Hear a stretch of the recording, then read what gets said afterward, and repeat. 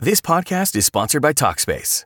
May is Mental Health Awareness Month, and Talkspace, the leading virtual therapy provider, is encouraging people to talk it out in therapy. By talking or texting with a supportive, licensed therapist at Talkspace, you'll gain insights, discover truths, and experience breakthroughs that will improve how you live and how you feel. With Talkspace, just answer a few questions online, and you'll be matched with a therapist. And because you'll meet your therapist online, you don't have to take time off work or arrange childcare. You'll meet on your schedule, whenever you feel most at ease. Plus, Talkspace works with most major insurers, and most insured members only pay a $25 copay or less. No insurance? No problem. If you want to make progress toward a mentally healthier place, Talkspace is here for you. Now get $80 off your first month with promo code SPACE80 when you go to Talkspace.com. Match with a licensed therapist today at Talkspace.com. Save $80 with code SPACE80 at Talkspace.com.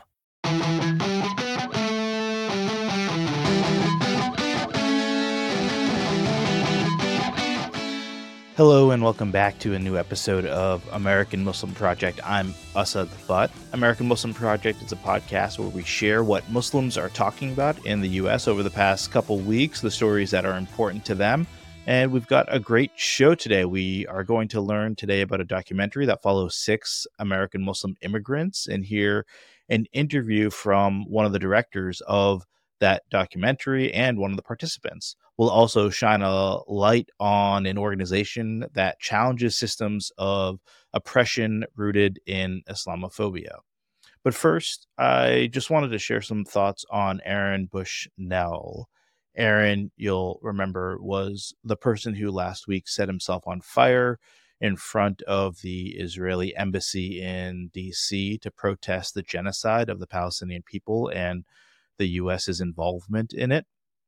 He died after being taken to the hospital. Many Muslims in America were talking about Aaron and what he called himself an extreme act of protest. And yeah, it was an extreme act, likely born from months of mental anguish from seeing daily images of death and destruction in Gaza.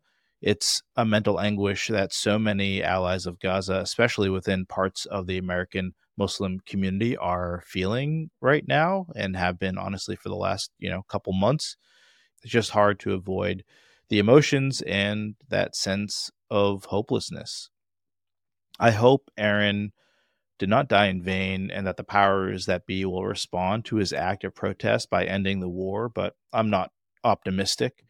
And look, I'm not going to judge how Aaron or other people, protest and the forms that it takes. Everyone has their own way of doing things. And I'm certain that Aaron will be remembered for forever for his commitment to human rights and justice for all. I guess what I would say is that if you are thinking about doing something extreme, if you are feeling the same way that Aaron felt, please reach out to someone for help, because we need you here and now on this earth to fight for the better future that we all want.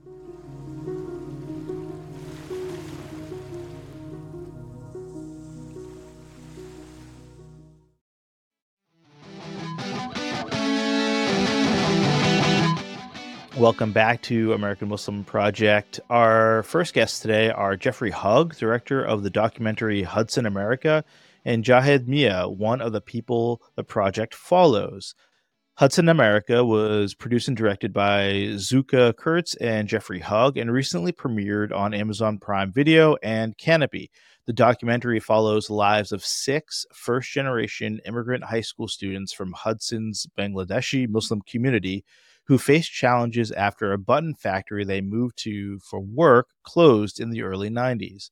The film explores a struggle of identity, fear, xenophobia, arranged marriage, forbidden love, and the dilemmas of leaving community for college. Hudson, America provides insight into the diverse and changing city of Hudson, New York, and offers a poignant look at the students' experiences. Here is the trailer for Hudson, America.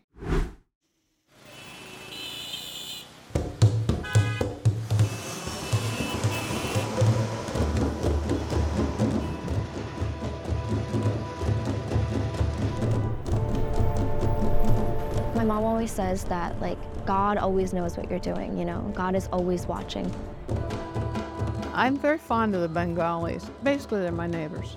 They're the only religious community in this area that's building a mosque. Most churches are closing.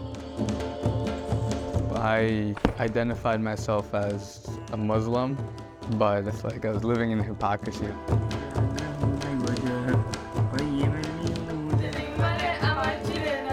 Taking off the hijab is something that I'm like still actively pursuing. I don't think my parents have chosen my significant other for me, at least not yet. I'm a little bit afraid. I believe my parents will look for somebody for me to get married to, and I'm all for it, I guess. I think that romance is not for me. Everyone has secrets, and things like the secrets always come out, and so like, I'm not the only one. Organizing begins in religious spaces, and it's really, really easy to empower people because they're already there believing in a higher power. If I thought Hudson was like suffocating before the self-quarantine, social distancing, it's even more. I'm just trying to stay sane. It's 5:25 a.m. I'm going back to America today. The risk to me is that I'm going to lose my family. My mom, she believes in hell. She feels the heat when she sins, like she feels the heat for me.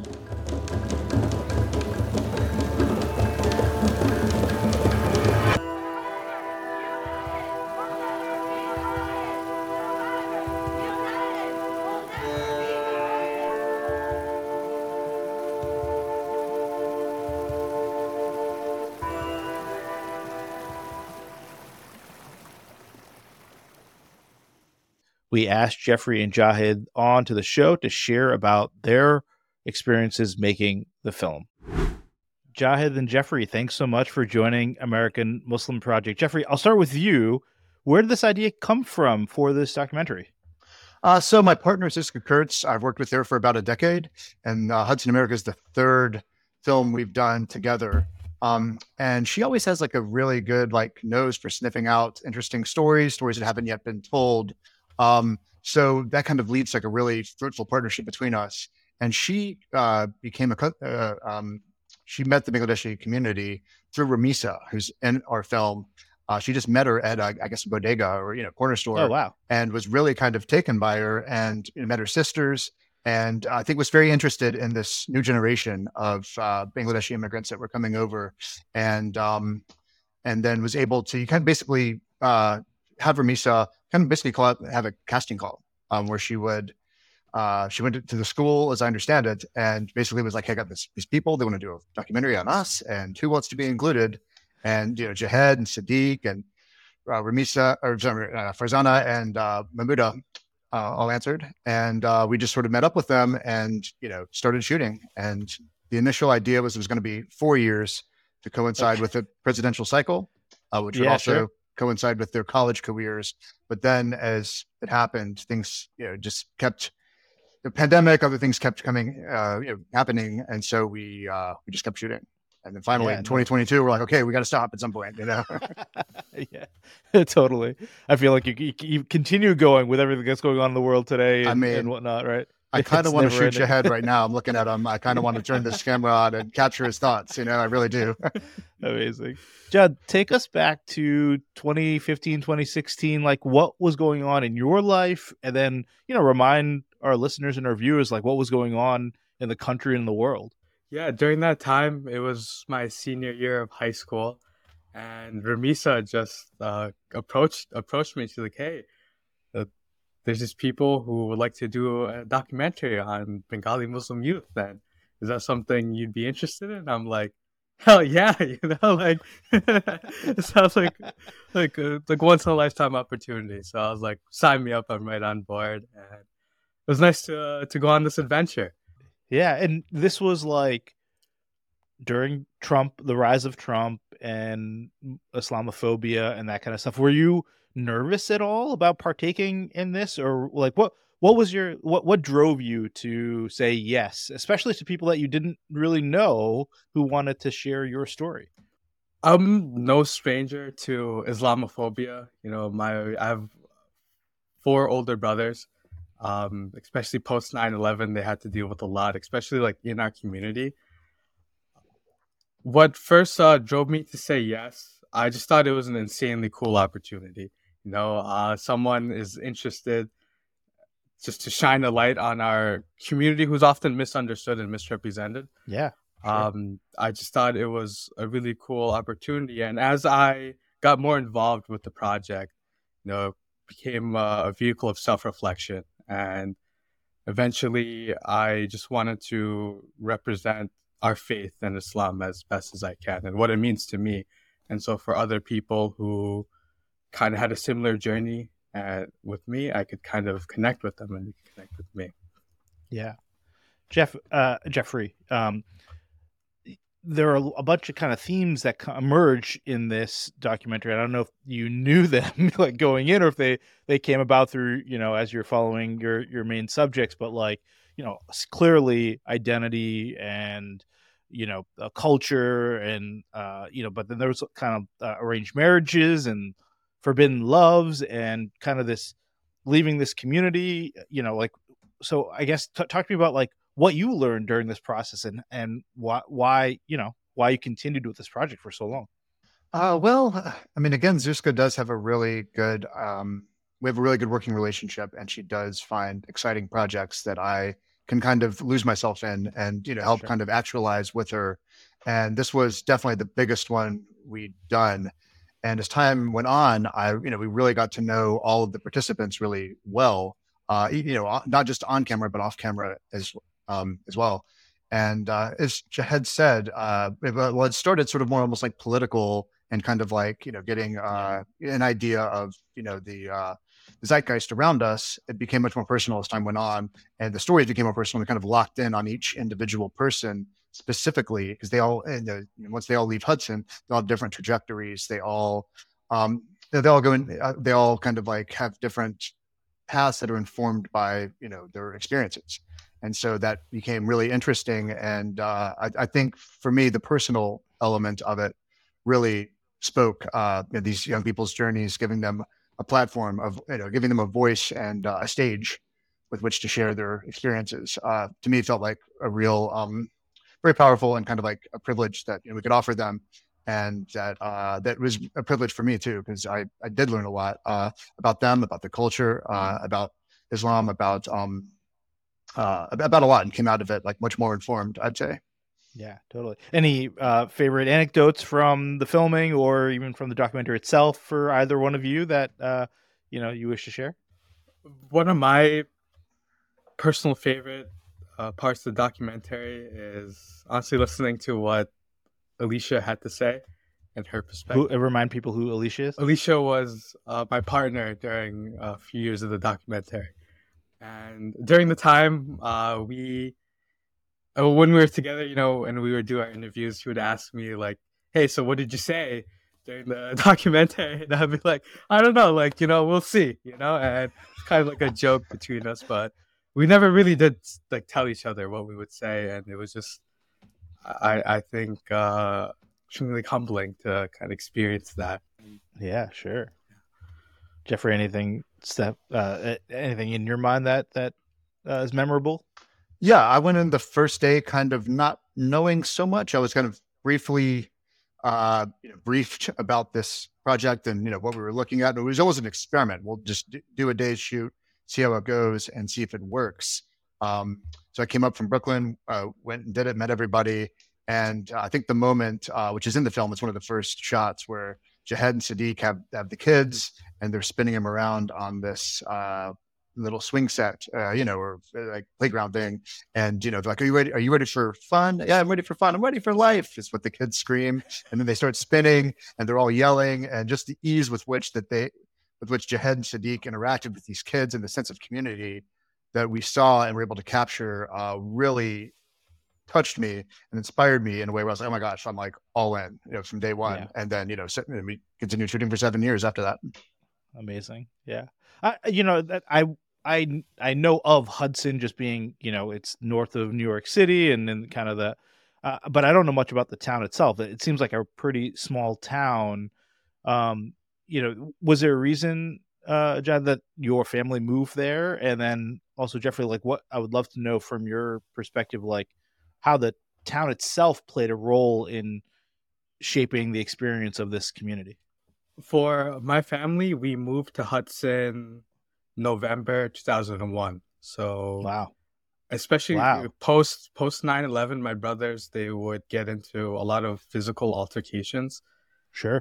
during that period of life. So I think it was my family just kind of looking for an opportunity to escape some of those sentiments. And I moved when I was 2 years old. I think that was one of the main motivations of my family, is just for better opportunities and to escape some of that violence we experienced. Yeah, for sure. I can only imagine. Yeah. Jeffrey, what was the role that the town played in telling in this story, in your opinion? Well, it sounded sort of, I mean, so we kind of present, we hope this film anyway is kind of a microcosm of America through these 6 young people's eyes. And this town itself certainly seems to be a microcosm of America, in that, I don't know if anybody researches it, you'll see it's a real kind of tourist destination. Wealthy people, artsy types, whatever, business people from the city go up there to vacation on the weekends. But then there's, obviously the locals, and then the Bangladeshi community, as I understand it, was largely invisible. Like, people didn't know about them much. In fact, we've multiple screenings we had. People from Hudson said, I didn't even know there was a Bangladeshi community here until this movie. Fascinating. Yeah. But as I understand it, Jahad can correct me if I'm wrong, but they live like just a block or two from the main commercial strip. The whole town is only 2 square miles. So they're kind of like, living with each other. And so I think in that sense, it was successful in choosing this as a place to be a microcosm of America as we know it, especially as a melting pot. Yeah, for sure. Is there anything that you would want our listeners to know about? I guess, tell our listeners why they should watch this. Do you want to go, Jed? Yeah, one of my main motivations with engaging with the film and trying to be as transparent as I can with my experiences and my journey was just so it could resonate with others who had similar struggles as me. Yeah. Or kind of experiencing, having a similar journey. I wanted, people to feel like if they're experiencing hardship or that there's a way to move forward. And for me, kind of grounding myself through faith, was extremely empowering, and honestly was a catalyst to achieve like Dean's List in college, and it's amazing, and to interact with people in a whole different light. And so if anyone would like to kind of see how that plays, how that plays in my life and offers a perspective, and how, that might be able to affect them, or just to see how Islam is represented in someone's life and how that moves someone into like relationships, and how it truly is a way of life, and that's something I think the film can offer, and how other people interact with faiths too. I think that's something that is worth watching. Nice, that's awesome. Jeffrey, do you want to add anything? Yeah. I would say, like, as time goes on, we live in kind of separated bubbles. We all live in our little bubble that sort of reinforces our worldview. I'm from Alabama. I grew up in Alabama. I never really met anybody Muslim growing up, and so I think the film really touches on the commonalities among us. And I'm like 43. Like Jahed's like, it's like 17 when I met him. But like we kind of broed out. We had we ended up having this like great time in Bermuda, and everybody. I saw kind of a reflection in a lot of ways once in dealing with them and seeing the person behind behind the camera, behind the lights, behind everything we were doing. So I would say this film really hopefully touches on the things we have in common, even if you're not Muslim, even if you're not 17, even if you don't live in upstate New York, even if you're not an immigrant, we all share these common struggles, common goals, common loves, common losses. And I think the participants in the film really represented those quite beautifully in a way that a lot of people will be able to relate to. And hopefully it can be a unifying experience watching this film. Amazing. Jeffrey, Jad, thanks so much for joining American Muslim Project. Look forward to seeing more work coming out about Jahed's life, potentially in the future. Oh, it's coming. We're about to shoot another 7 years. Yeah. Amazing. Thank you both. Okay, thank you, Azad. We're going to take a quick break. When we come back, we'll spotlight a new Muslim organization that you should know about. This is American Muslim Project.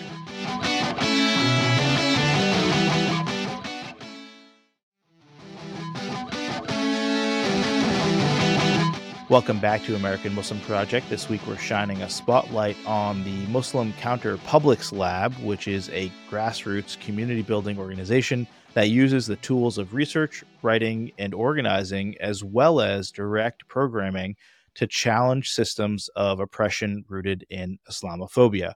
We asked their founder and executive director, Dr. Maha Halal, to share more about the organization and their work. So the mission of the Muslim Counterpublics Lab is to disrupt and subvert dehumanizing narratives that are designed and deployed to justify state violence against Muslims.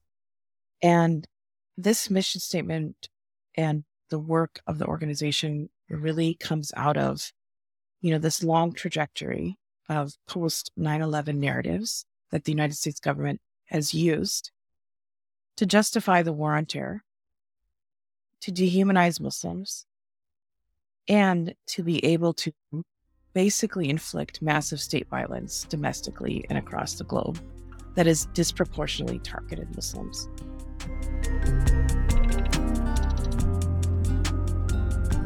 So Counterpublics are these spaces where marginalized communities are being excluded from these spaces, can come together both to develop and push and develop strategies, right?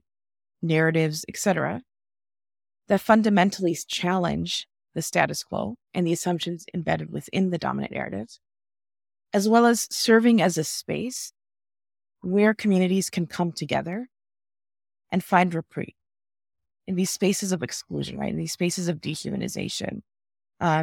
Where can we go to find community and to build the power, right, to resist and deconstruct and challenge these systems of oppression that are very much perpetuated by, of course, the narratives that are being used to demonize our communities.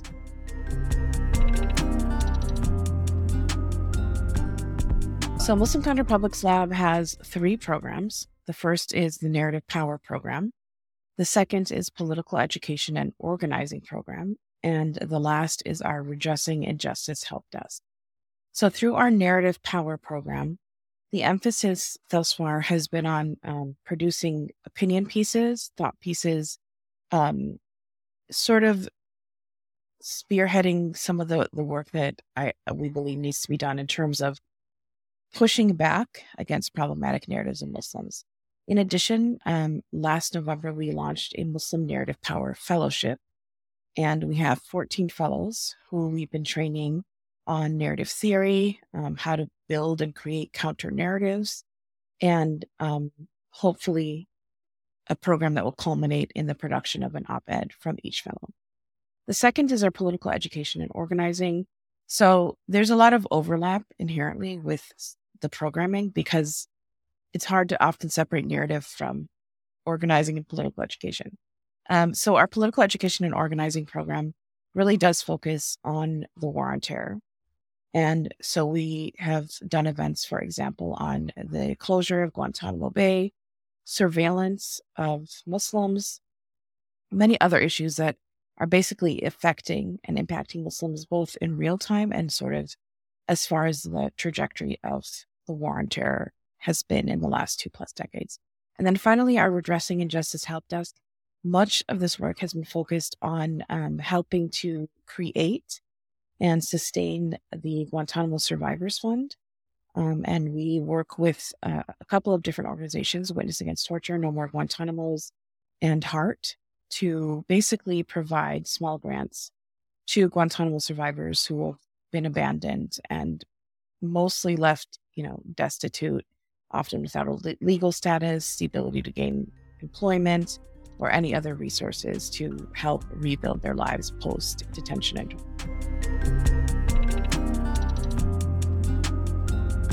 the United States is built on multiple systems of oppression, and, obviously they operate together. So Islamophobia as a system of oppression, which is what, Muslim Counterpublics Lab focuses on specifically, right, is interconnected with anti-Blackness, right, with cultural racism in general, right, xenophobia, all of these different systems of oppression. And the approach we really focus on specifically is understanding and uplifting the role of Islamophobia in the policies of the state.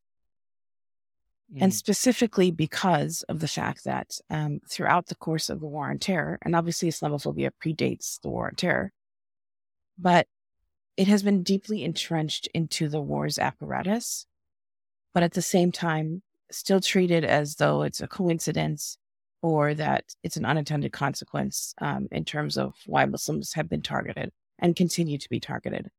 So when we talk about dismantling the War on Terror, we simultaneously insist on the mainstreaming of an Islamophobia analysis as necessary to dismantle in order to really abolish the War on Terror.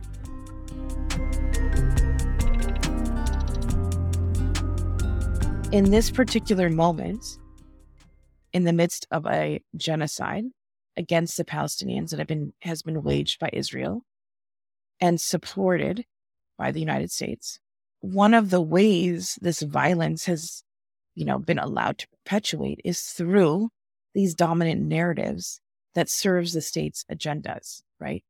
We've seen this time and time again, right? So what are the reasons why the United States decided it had to go to war or launch a war in Iraq or in Afghanistan, right? This idea that the United States is a blameless victim. We don't know what happened. The people that attacked us are just evil. And similarly, Israel is using those same sets of narrative constructions. And so the work really is important now because we have to highlight and amplify the deconstruction of these narratives to really underscore what people need to know and how people should be understanding these narratives and how they're being weaponized to dehumanize and justify violence against our communities.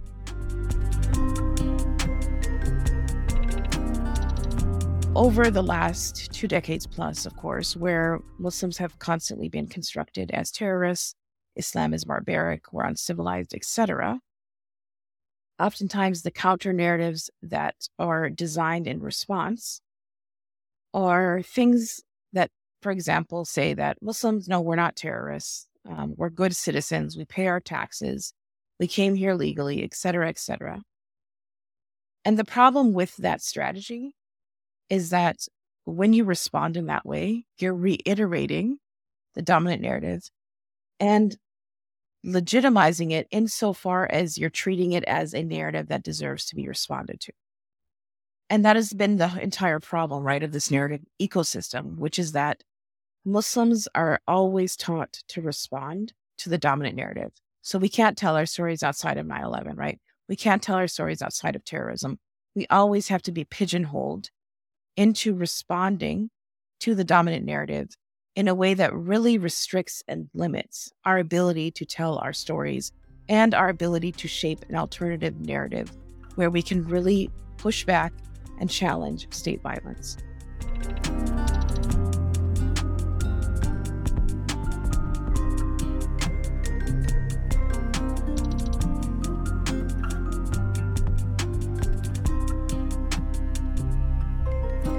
For more information on the Muslim Counterpublics Lab, you can check out their website. We'll have links in the show notes to that. That's going to do it for this episode of American Muslim Project. American Muslim Project is a production of Rafaelion Media. We'd love to know your thoughts. Email us at info@rafaelion.com. Special thanks to our guests, Jeffrey Hugg and Jahad Mia, as well as Dr. Maha Halal. Thanks to producer Ari, and thanks to you. Until next time, I'm Asad Butler.